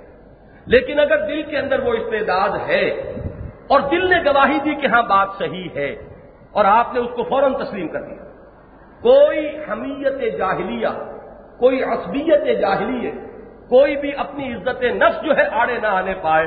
یہ ہے اتباع ذکر، یاد دہانی جو کرائی گئی اس کی پیروی کی جائے. اسی میں وہ چیز مضمر ہے، یاد دہانی کرانا، اس لیے کہ یہ حقائق فطرت میں موجود ہیں. یہ بہت اہم اور بنیادی حقیقت ہے. قرآن مجید اس لفظ کو استعمال کرتا ہے سب سے زیادہ کثرت کے ساتھ، اس لیے کہ تذکیر کے معنی ہے یاد دہانی کرانا. ایک ہے تعلیم، کسی کو کوئی چیز سکھانا، اس میں آپ سے آپ یہ چیز شامل ہے کہ وہ اسے پہلے معلوم نہیں ہے، نئی بات آپ اسے سکھا رہے ہیں، یہ ہے تعلیم. تذکیر کیا ہے؟ وہ بات جو یاد تھی، معلوم تھی، اس پر ذہول کے پردے پڑ گئے ہیں، نسیان کے پردے پڑ گئے ہیں، ماحول کے اثرات کی وجہ سے وہ چیز انسان کے شعور کی سطح سے نیچے اتر گئی ہے، تحت شعور میں چلی گئی ہے، یادداشت کے ذخیرے میں کہیں بہت گہرائی میں اتر گئی ہے. کہ جیسے ضلع کچہری میں محافظ خانہ ہوتا ہے اور اس میں فائلوں کے انبار لگے ہوتے ہیں، کسی پرانی فائل کو نکالنے کے لیے نہ معلوم کتنے کھنگالنے پڑتی ہیں الماریاں، تو انسانی ذہن میں جو یادداشت کا ذخیرہ اس کی کیفیت بھی یہی ہے. کچھ چیزیں ہیں جو گہرائی میں نیچے اتر گئی ہیں، وہ آپ کے شعور کی سطح پر نہیں ہے. قرآن صرف آ کر ان کو اجاگر کرتا ہے، آپ کی وہ یادداشت کی گہرائیوں میں سے ابھر کر وہ چیز آگے آ جاتی ہے. اور اس کی سادہ ترین جو اس کی مثال ہے ہمارے اپنے تجربے میں، کوئی آپ کا عزیز دوست، بہت عرصہ ہو گیا ملاقات نہیں ہوئی، اب کبھی بھی آپ کے ذہن میں اس کا کوئی خیال تک نہیں آتا، اچانک کسی روز آپ اپنا کوئی ٹرنک کھولتے ہیں، اس میں سے اس کی دی ہوئی کوئی چیز کوئی قلم ہے، کوئی رومال ہے، ہدیتاً اس نے کبھی وہ آپ کو دیا تھا، وہ یاد آئی تو سامنے آئی اور فوراً آپ کو اپنا دوست یاد آ گیا، اس لیے کہ اس کی یاد صرف شعور کی سطح سے نیچے گئی تھی، آپ کے ذہن کے محافظ خانے میں محفوظ تھی، صرف یہ کہ اس قلم نے وہ سامنے آیا اور آپ کو فوراً وہ اپنا دوست یاد آ گیا۔ تو قرآن مجید صرف یاد دلاتا ہے ان حقائق کو جو ہماری فطرت میں مضمر ہے۔ روح انسانی کے اندر یہ تمام حقائق موجود ہیں۔ وہ روح انسانی اپنے رب سے عہد کر کے آئی تھی، الست بربکم قالوا بلی، لیکن اس کے بعد یہ مادی جو اس کے اوپر خول آئے ہیں اس کی وجہ سے وہ یادداشت مدھم پڑ گئی۔ پھر ماحول کے اثرات ہیں، انہوں نے اس کے اوپر کچھ اور الٹی سیدھی چیزیں جو ہے اثرات جو ہے اس کے اوپر ڈال دیے ہیں، پردے پڑ گئے ہیں۔ قرآن ان پردوں کو اٹھاتا ہے، یاد دہانی کراتا ہے، آپ کے اپنے اندر کی فطرت جو ہے اس کو اجاگر کرتا ہے، اس کے حقائق کو نمایاں کرتا ہے، آپ کے اپنے اندر جو چیزیں مضمر ہیں ان کو ابھار کر آپ کے شعور کی سطح تک لاتا ہے۔ یہ ہے تذکیر، یہ ہے قرآن کا سب سے اہم فنکشن۔ فذکر بالقرآن من یخاف وعید، تو تذکیر کیجئے محمد صلی اللہ علیہ وسلم اس قرآن کے ذریعے سے۔ لیکن تذکیر سے فائدہ کس کو ہوگا؟ کچھ نہ کچھ خوف، کوئی نیکی اور بدی کی تمیز۔ بدی اگر ہوئی ہے تو دل میں ملامت کی کوئی کیفیت، نیکی اگر کرنے کی توفیق ملی ہے تو کچھ مسرت ہوئی ہو۔ یہ در حقیقت مسرت علامت ہے اس بات کی کہ نیکی کا نیکی ہونا ابھی آپ کو یاد ہے، اس کی پہچان موجود ہے۔ بدی پر اگر دل کے اندر کوئی ملامت کی کیفیت پیدا ہوئی ہے تو یہ علامت ہے اس کی کہ وہ بنیادی تمیز آپ کی ابھی وہ حس کند نہیں ہوئی ہے، ابھی موجود ہے، زندگی کی کوئی رمق ابھی باقی ہے۔ مر ہی چکا ہو انسان تو ظاہر بات ہے کہ اب کوئی دوا اس کے حق میں مفید نہیں ہوگی، لیکن کوئی رمق ابھی ہے تو کوئی نہ کوئی علاج معالجہ ہو جائے گا، اندر کی اس حرارت غریزی کو تقویت دینے کے لیے دوسری چیزیں جو ہے مؤثر ہوں گی۔ تو یہ ہے وہ بات، انما تنذر من اتبع الذکر۔ یہاں پر لفظ ذکر کو بھی سمجھ لیجئے، اس کا مصداق اکمل، مصداق اتم، مصداق اول قرآن مجید ہے۔ قرآن مجید نے متعدد مقامات پر اپنے لیے الذکر کو بطور اسم، بطور علم استعمال کیا۔ سورہ ہجر میں 2 مرتبہ آیا ہے، یا ایھا الذی نزل علیہ الذکر انک لمجنون۔ اب یہ قول نقل ہو رہا ہے کفار کا، ہے وہ شخص جس پر یہ ذکر نازل ہوا ہے، ہمارے خیال میں تو آپ پاگل ہیں۔ لیکن یہاں قرآن کے لیے نزل علیہ الذکر، قرآن کے لیے لفظ الذکر، اور اہم ترین آیت اسی سورہ مبارکہ میں ہے، انا نحن نزلنا الذکر وانا لہ لحافظون، ہم نے ہی اس ذکر کو نازل کیا ہے اور ہم ہی اس کی محافظ ہیں۔ وہاں بھی لفظ الذکر مراد قرآن ہے۔ وانزلنا الیک الذکر لتبین للناس ما نزل الیہم، اے محمد ہم نے آپ پر یہ ذکر نازل کیا ہے تاکہ آپ واضح کریں لوگوں کے لیے جو کچھ کہ ان کے لیے اللہ نے نازل فرمایا۔ تو ہر جگہ آپ دیکھ رہے ہیں کہ الذکر قرآن، تو من اتبع الذکر، اس الذکر کا مصداق اولین خود قرآن حکیم ہے۔ اور قرآن حکیم ہی کا ذریعہ کیا ہے ہدایت کا؟ یہ اصل میں کوئی نئی بات آپ کو سکھانے نہیں آیا، بلکہ اصل میں آپ کے اپنے فطرت کے اندر جو مضمر حقائق ہیں، جو شہادتیں ہیں، جو گواہیاں ہیں، انہیں اجاگر کرنے آیا ہے۔ صراط مستقیم، سیدھا راستہ، اس کی تفصیلات کا معاملہ دوسرا ہے، لیکن اصل جو چیز ہے وہ تو ایمان ہے۔ ایمان جڑ ہے جس پر کہ یہ پورا درخت جو ہے وہ قائم ہے اسلام کا، اور اس ایمان کی جو اصل حقیقت ہے وہ یہ ہے کہ یہ اندر موجود ہے، صرف یہ ہے کہ اس پر پردے پڑ گئے ہیں اور قرآن ان پردوں کو اٹھاتا ہے، وہ یادداشت کی گہرائیوں میں سے اس کو ابھار کر آپ کے شعور کی سطح پر لے آتا ہے۔ انما تنذر من اتبع الذکر وخشی الرحمن بالغیب، غیب میں رہتے ہوئے، یہاں پر وہ بات بہت واضح ہو جاتی ہے، خشی الرحمن بالغیب، جو کچھ خشیت رکھتا ہے اللہ کی لیکن اس کے باوجود کہ غیب میں ہے، یہ ایک بڑا ہی یوں سمجھیے کہ تحسین کا کلمہ ہے۔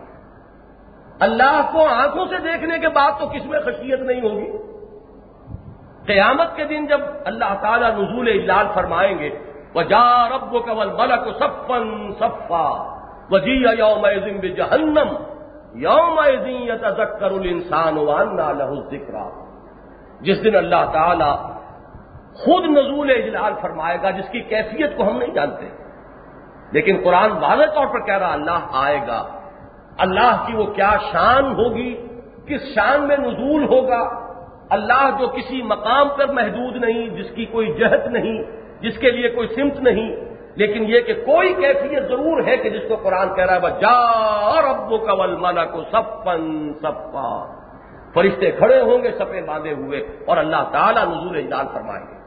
اس وقت کون ہوگا؟ بڑے سے بڑا ابو جہل جو ہے اس کی بھی گھگی بندھی ہوئی ہوگی، وہ خشیت اور خوف اور تقویٰ جو ہے بتمام و کمال ہو جائے گا، تو وہ تو کوئی کمال کی بات نہیں۔ یوم یتذکر الانسان، اس روز تو ہر ایک کو چیتا آ جائے گا، ہر ایک چیت لے گا، ہر ایک کو ہر چیز یاد آ جائے گی، 14 طبق روشن ہو جائیں گے، لیکن اس دن کا یہ یاد دہانی اخذ کرنا کس کام کا؟ انّا لہ الذکریٰ اب مفید نہیں ہے۔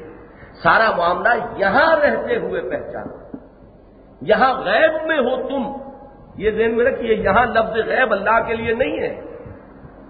من خشی الرحمن بالغیب، جو غیب میں ہوتے ہوئے، یہ بڑا پیارا انداز ہے، اللہ غیب میں نہیں ہے، ہم غیب میں،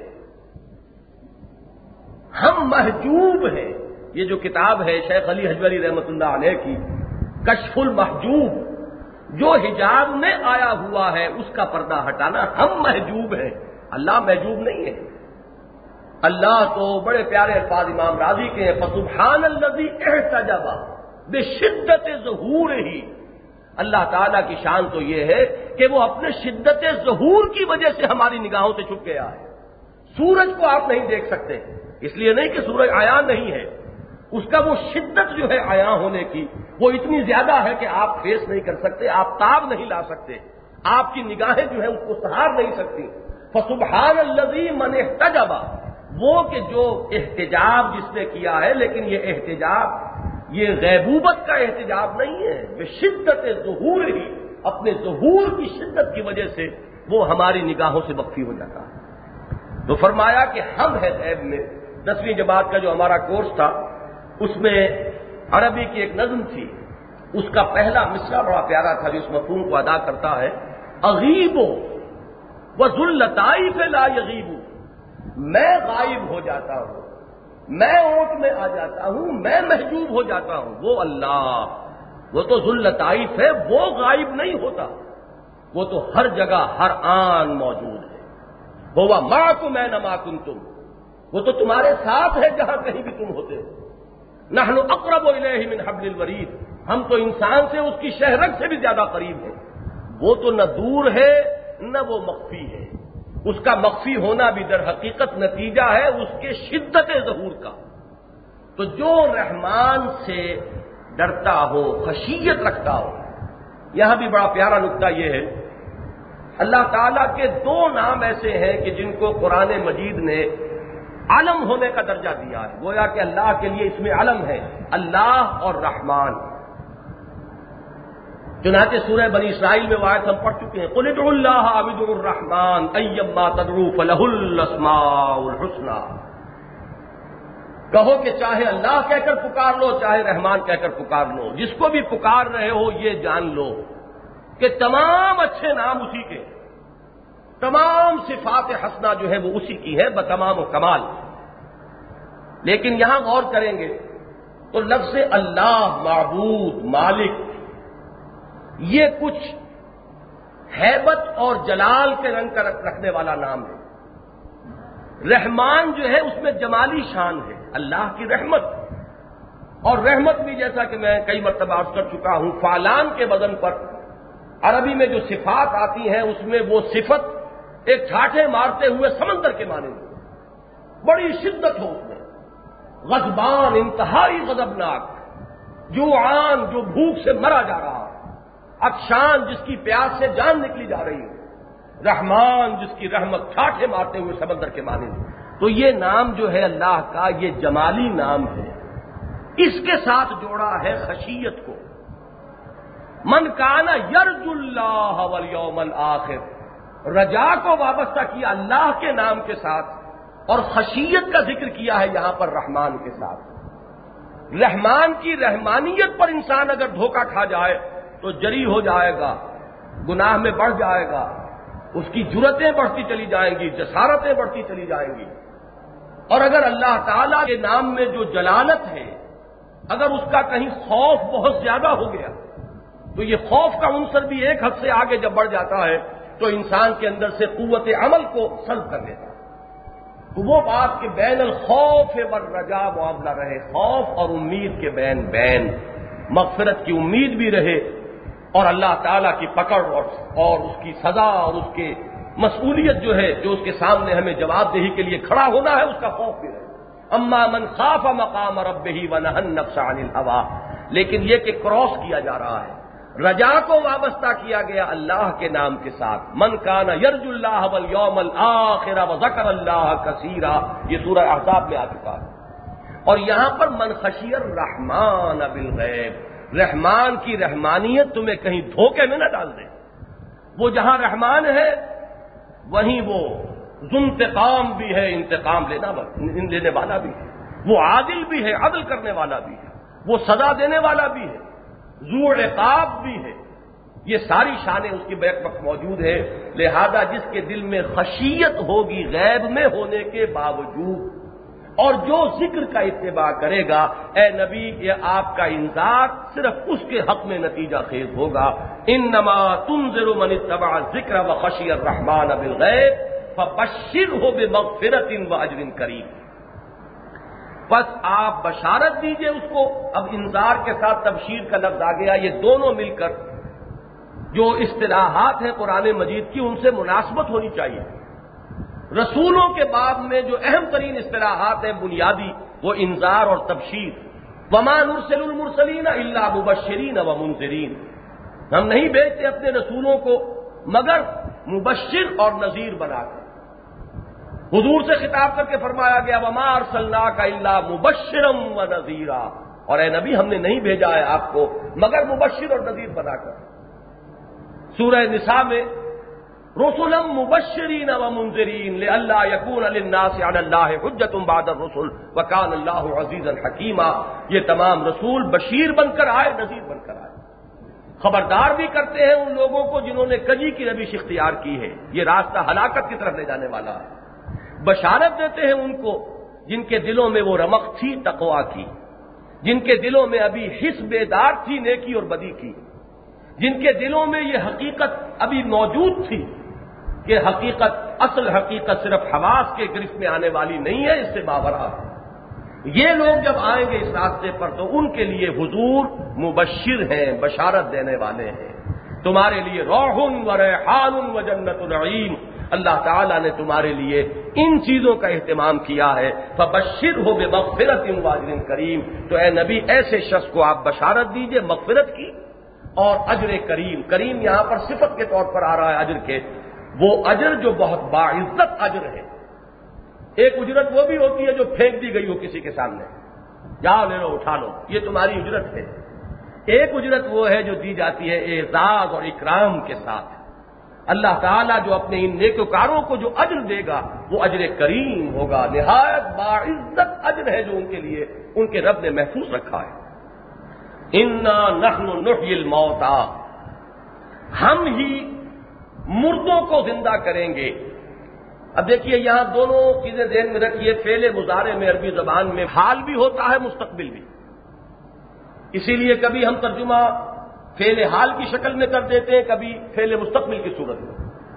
یہاں دیکھیے تو میں چونکہ اس کے دو مفہوم ہیں اور ان دونوں کا تعلق جو ہے مختلف زمانوں سے ہے، یہ ترجمہ بھی ہوگا ہم ہی زندہ کرتے ہیں مردوں کو، اور یہ کہ ہم ہی زندہ کریں گے مردوں کو، یہ دونوں گرامر کے اعتبار سے یہ دونوں مفہوم یہاں موجود ہیں۔ انا نحن نحیی الموتى ونکتب ما قدموا وآثارهم، اور ہم لکھ رہے ہیں یا لکھیں گے جو کچھ کہ انہوں نے آگے بھیجا اور ان کے نشانات، ان کے آثار، ان کے پیچھے جو ان کے آثار رہ جانے والے ہیں، وَكُلَّ شَيْءٍ أَحْصَيْنَاهُ فِي إِمَامٍ مُبِينٍ، اور ہر چیز کا ہم نے احاطہ کیا ہوا ہے، ہر چیز کو ہم نے محفوظ کر رکھا ہے ایک ایسی کتاب میں جو بڑی روشن ہے اور واضح ہے۔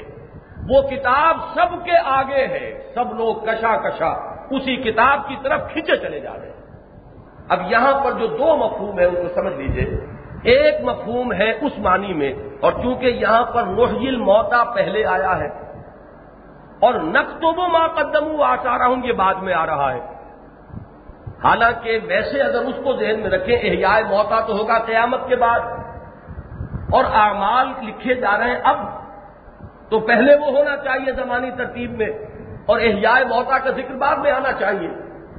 اس کی وجہ سے لوگوں کا ذہن ادھر گیا ہے، اور بہت وزنی ہے کہ یہاں احیاء موتى سے مراد مردوں کا زندہ کرنا نہیں ہے، بلکہ وہ مردہ جو مانوی طور پر اس دنیا میں مر چکے ہیں، جن کے اندر کا انسان مر چکا ہے، جو صرف چلتے پھرتے حیوان بن کر رہ گئے، جن کے اندر کی اصل وہ انسانیت جو ہے وہ مردہ ہو چکی ہے۔ قرآن مجید میں یہ آپ کو متعدد مواقع پر ملے گا کہ حضور کی دلجوئی کے لیے یہ بھی فرمایا جاتا ہے، جیسے یہاں پر دلجوئی کا انداز ہے، اے نبی آپ مردوں کو نہیں سلا سکتے، یہ ابو جہل مر چکا ہے، آپ دھوکہ نہ کھائیے کہ اس کی 2 ٹانگیں ہیں اور یہ چل رہا ہے، اور اس کی 2 آنکھیں اور یہ دیکھ رہا ہے، یہ تو حیوان ابو جہل ہے، انسان ابو جہل مر چکا ہے، وہ جو اس کی اصل انسانیت تھی وہ اس کے اپنے اس حیوانی وجود میں دفن ہو چکی ہے، بلکہ میں کہا کرتا ہوں یہ چلتا پھرتا تعزیہ ہے، یہ چلتا پھرتا مقبرہ ہے، اصل انسان مر چکا ہے اس کے اندر کا، یہ صرف حیوان ابو جہل ہے جو چل پھر رہا ہے۔ تو یہ جو موت ہے مانوی موت، اللہ تعالیٰ اپنی اس کتاب کے ذریعے سے اس دنیا میں دوبارہ زندہ کر دیتا ہے ان کو جن کی انسانیت جاں بلب ہو چکی ہو، جن کی انسانیت جو ہے وہ دم توڑ رہی ہو۔ یہ انداز قرآن مجید میں 2 الفاظ کے ایک دوسرے کے بالمقابل آنے سے بہت واضح ہوتا ہے۔ بار بار قرآن تمثیل دیتا ہے، زمین مردہ ہوتی ہے، ہم اس پر پانی برساتے ہیں وہ زندہ ہو جاتی ہے، اور اس پانی کو کہتا ہے قرآن ماء مبارکہ، برکت والا پانی۔ وہ برکت والا پانی وہ کہ جس نے زمین کے اندر کی جو رویدگی تھی اس کو نکالا، اس کے ظہور کا ذریعہ بنا ہے وہ پانی، ماء مبارکہ، زمین مردہ ہو گئی تھی، اس ماء مبارک نے اسے زندہ کر دیا۔ اسی طرح جن کی مانوی کشت قلب جو ہے، زمین، دل کی زمین، وہ مردہ ہو چکی ہے، بنجر زمین تھی، اس میں نہ وہ معرفت کی روشنی تھی، نہ ایمان کا نور تھا، اس پر یہ ماء مبارک کی جگہ اب یہ قرآن مبارک،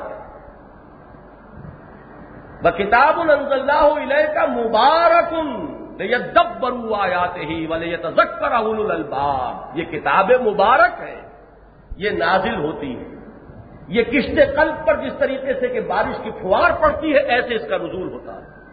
یہی استعارہ ہے جو اقبال نے استعمال کیا ہے، تیرے ضمیر پہ جب تک نہ ہو نزول کتاب، یہ ضمیر چھپی ہوئی حقیقت انسان کی مانوی شخصیت جو اس کو اس مادی غلاف کے اندر چھپا ہوا انسان ہے، تیرے ضمیر پہ جب تک نہ ہو نزول کتاب، یہ آب حیات جو ہے قرآن مجید کا جب اس پر نازل ہوتا ہے تو پھر وہ زندگی پیدا ہوتی ہے، اس کے اندر ایک حیات تازہ پیدا ہوتی۔ سورہ حدید ہمارے منتخب نصاب کا آخری مقام ہے، اس میں بھی جہاں بڑا زجر کا انداز آیا ہے اس کے بعد ہمت افزائی کے لیے فرمایا گیا اعلموا ان اللہ یحیی الارض بعد موتها قد بینا لکم الآیات لعلکم تعقلون، جان لو اگر تم اپنے قریبانوں میں جھانکو اور محسوس ہو کہ دل مردہ ہو چکا ہے، اگر تمہیں محسوس ہو کہ اندر مردنی چھائی ہوئی ہے تب بھی مایوس نہ ہو، اعلموا جان لو اچھی طرح ان اللہ یحیی الارض بعد موتها، اللہ زمین کو اس کے مرنے کے بعد زندہ کر دیتا ہے۔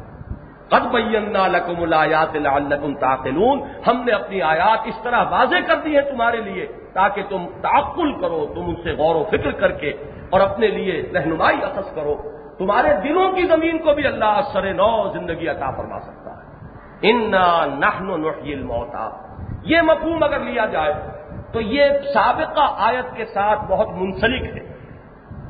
انذار نے جن کے اندر کچھ رمق ابھی باقی تھی، میں عرض کر چکا ہوں، ایک شخص بدی کی انتہا کو پہنچ چکا ہو کوئی حرج نہیں ہے، لیکن نیکی اور بدی کی حس مر نہ گئی ہو بالکل، اس کے لیے یہ قرآن آب حیات ہے، اسے زندہ کر دے گا، اس کو حیات تازہ مل جائے گی۔ انما تنذر من اتبع الذکر وخشی الرحمن بالغیب فبشرہ بمغفرۃ واجر کریم انا نحن نحیی الموتى، ہم ہی ان مردوں کو زندہ کریں گے، ہم ان کو زندگی عطا فرمائیں گے، ہم ہی ان کے لیے حیات تازہ کا سامان فرمائیں گے، فنکتب ما قدموا وآثارهم، اور پھر جو کچھ یہ کریں گے وہ ہم لکھ لیں گے، ان کے اعمال محفوظ رہیں گے۔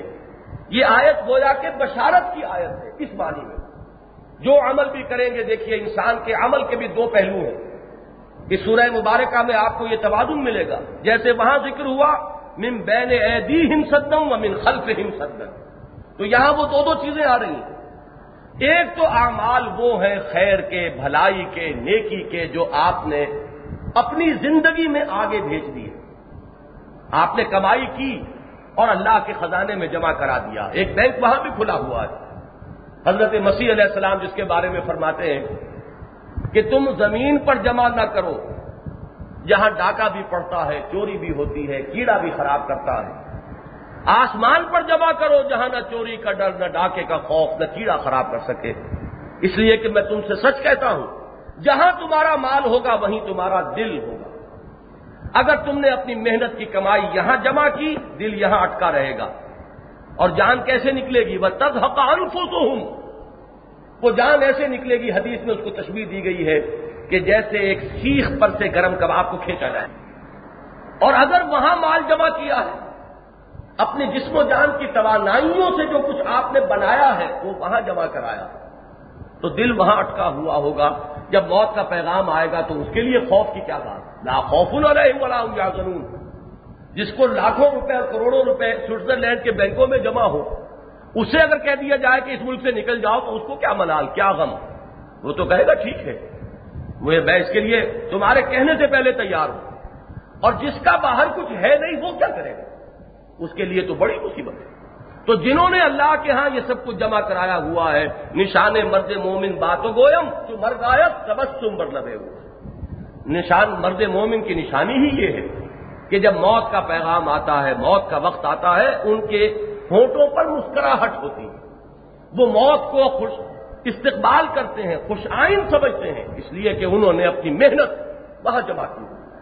تو یہ ہے بشارت، وَنَكْتُبُ مَا قَدَّمُوا، جو کچھ کہ انہوں نے آگے بھیجا۔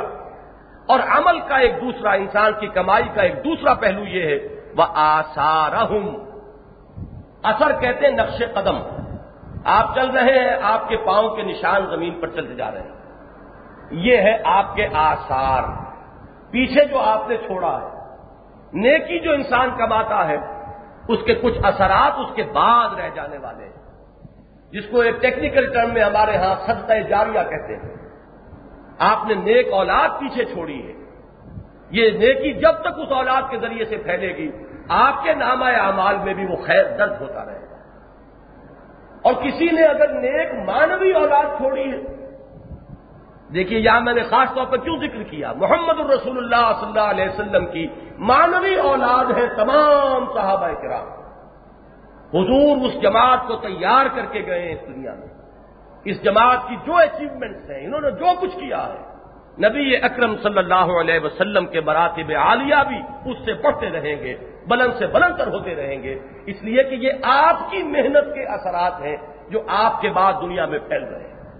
کوئی معین الدین اجمیری ہو، کوئی علی حجویری ہو، جو اس نے خیر دنیا میں پھیلایا ہے اس خیر کا منبع اور سرچشمہ محمد کی ذات ہے صلی اللہ علیہ وسلم۔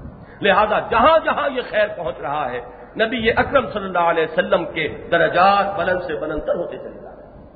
وَنَكْتُبُ مَا قَدَّمُوا وَآثَارَهُمْ، ہم لکھتے رہیں گے جو کچھ کہ انہوں نے آگے بھیجا اور جو ان کے آثار رہ جائیں گے دنیا میں، جو ان کے وہ اثرات جو ہیں وہ دنیا میں باقی رہ جائیں گے، ان سب کو ہم محفوظ کر لیں گے۔ ان آثار سے ذہن گیا ہے بعض حضرات کا ایک بالکل فزیکل ریئلٹی کی طرف۔ حدیث میں تو یہ الفاظ تھے کہ دیارکم تکتب آثارکم، لوگوں یہ جو تمہاری بستیاں ہیں یہ تمہارے اعمال کے نقوش کو اپنے اندر ثبت کر رہی ہیں، لکھ رہی ہیں۔ آپ چل کر جا رہے ہیں مسجد کی طرف، یہ آثار جو ہے آپ کے قدموں کے نشانات یہ بظاہر آپ سمجھتے ہیں کہ ختم ہو گئے، یہ مٹنے والے نہیں ہیں، یہ موجود رہیں گے اور یہی گواہی دیں گے۔ آج ہم یہ جانتے ہیں کہ میری یہ آواز جو اس وقت نکل رہی ہے، چاہے اس وقت صرف آپ نے سنی یا آس پاس شاید کچھ اور لوگوں نے سنی ہو، یہ کبھی ختم ہونے والی آواز نہیں ہے، یہ چلتی چلی جائے گی۔ وہ آوازیں بھی آج شاید پکڑنے کی انسان کے اندر استعداد پیدا ہو جائے کہ جو ہزاروں سال پہلے کہیں گئی ہیں، اور وہ ویوز جو ہے خلا میں چلی جا رہی ہیں، اور نہ معلوم کن کن کروں پر جا کر اس کے اثرات ثبت ہوئے، کہاں وہ ریکارڈ ہو رہے ہیں۔ تو کوئی چیز بھی معدوم تو نہیں ہوتی، یہی تمام چیزیں ثبت جو ہو رہی ہیں یہی نمایاں ہو جائیں گی۔ وہی ٹیپ ہے جو چلا دیا جائے گا، وہی سارا جو فلم جو ہے وہ آپ کو دکھا دی جائے گی، یہ ہے وہ آپ کے اعمال جس کو دیکھ کر انسان چیخ اٹھے گا، ما لہذا الکتاب لا یغادر صغیرۃ ولا کبیرۃ الا احصاها ووجدوا ما عملوا حاضرا ولا یظلم ربک احدا۔ کہ انسان پکار اٹھے گا، یہ کیسا اعمال نامہ ہے، یہ کیسا ریکارڈ ہے کہ اس نے چھوٹی سے چھوٹی ڈیٹیلز کو اومٹ نہیں کیا، مائنیوٹس ڈیٹیلز بھی موجود ہیں اور بڑی بڑی چیزیں تو موجود ہیں ہی، اور ان پر ظلم نہیں ہوگا، جو کچھ انہوں نے کیا ہوگا اسے اپنے سامنے موجود پائیں گے۔ فمن یعمل مثقال ذرۃ خیرا یرہ ومن یعمل مثقال ذرۃ شرا یرہ۔ جس کسی نے ذرے کے ہم وزن نیکی کی ہوگی اسے دیکھ لے گا، اور جس نے کسی نے ذرے کے ہم وزن بدی کمائی ہوگی وہ اسے بھی اپنے سامنے موجود پائے گا۔ یہ ہے انا نحن نحیی الموتى ونکتب ما قدموا وآثارهم۔ یہ جو میں نے مفہوم بیان کیا ہے، یہ ایک اس کا مفہوم ہے، اس کے اعتبار سے یہ تبشیر کی آیت ہے، اور اس کا سابقہ آیت کے ساتھ ربط بہت گہرا ہے، موضوع ہو گیا ہے۔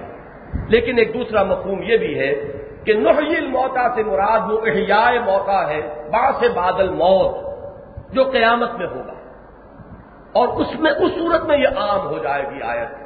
پھر نیکی بھی اور بدی بھی سب لکھی جا رہی ہے، سب ریکارڈ ہو رہی ہے، نیکی کا بھی اندلاج ہو رہا ہے تو بدی بھی تو لکھی جا رہی ہے، اور نیکی کے اثرات جو پھیلے ہیں وہ اگر درج ہو رہے ہیں تو بدی کے جو اثرات پھیلے ہیں ان کا بھی اندلاج ہو رہا ہے۔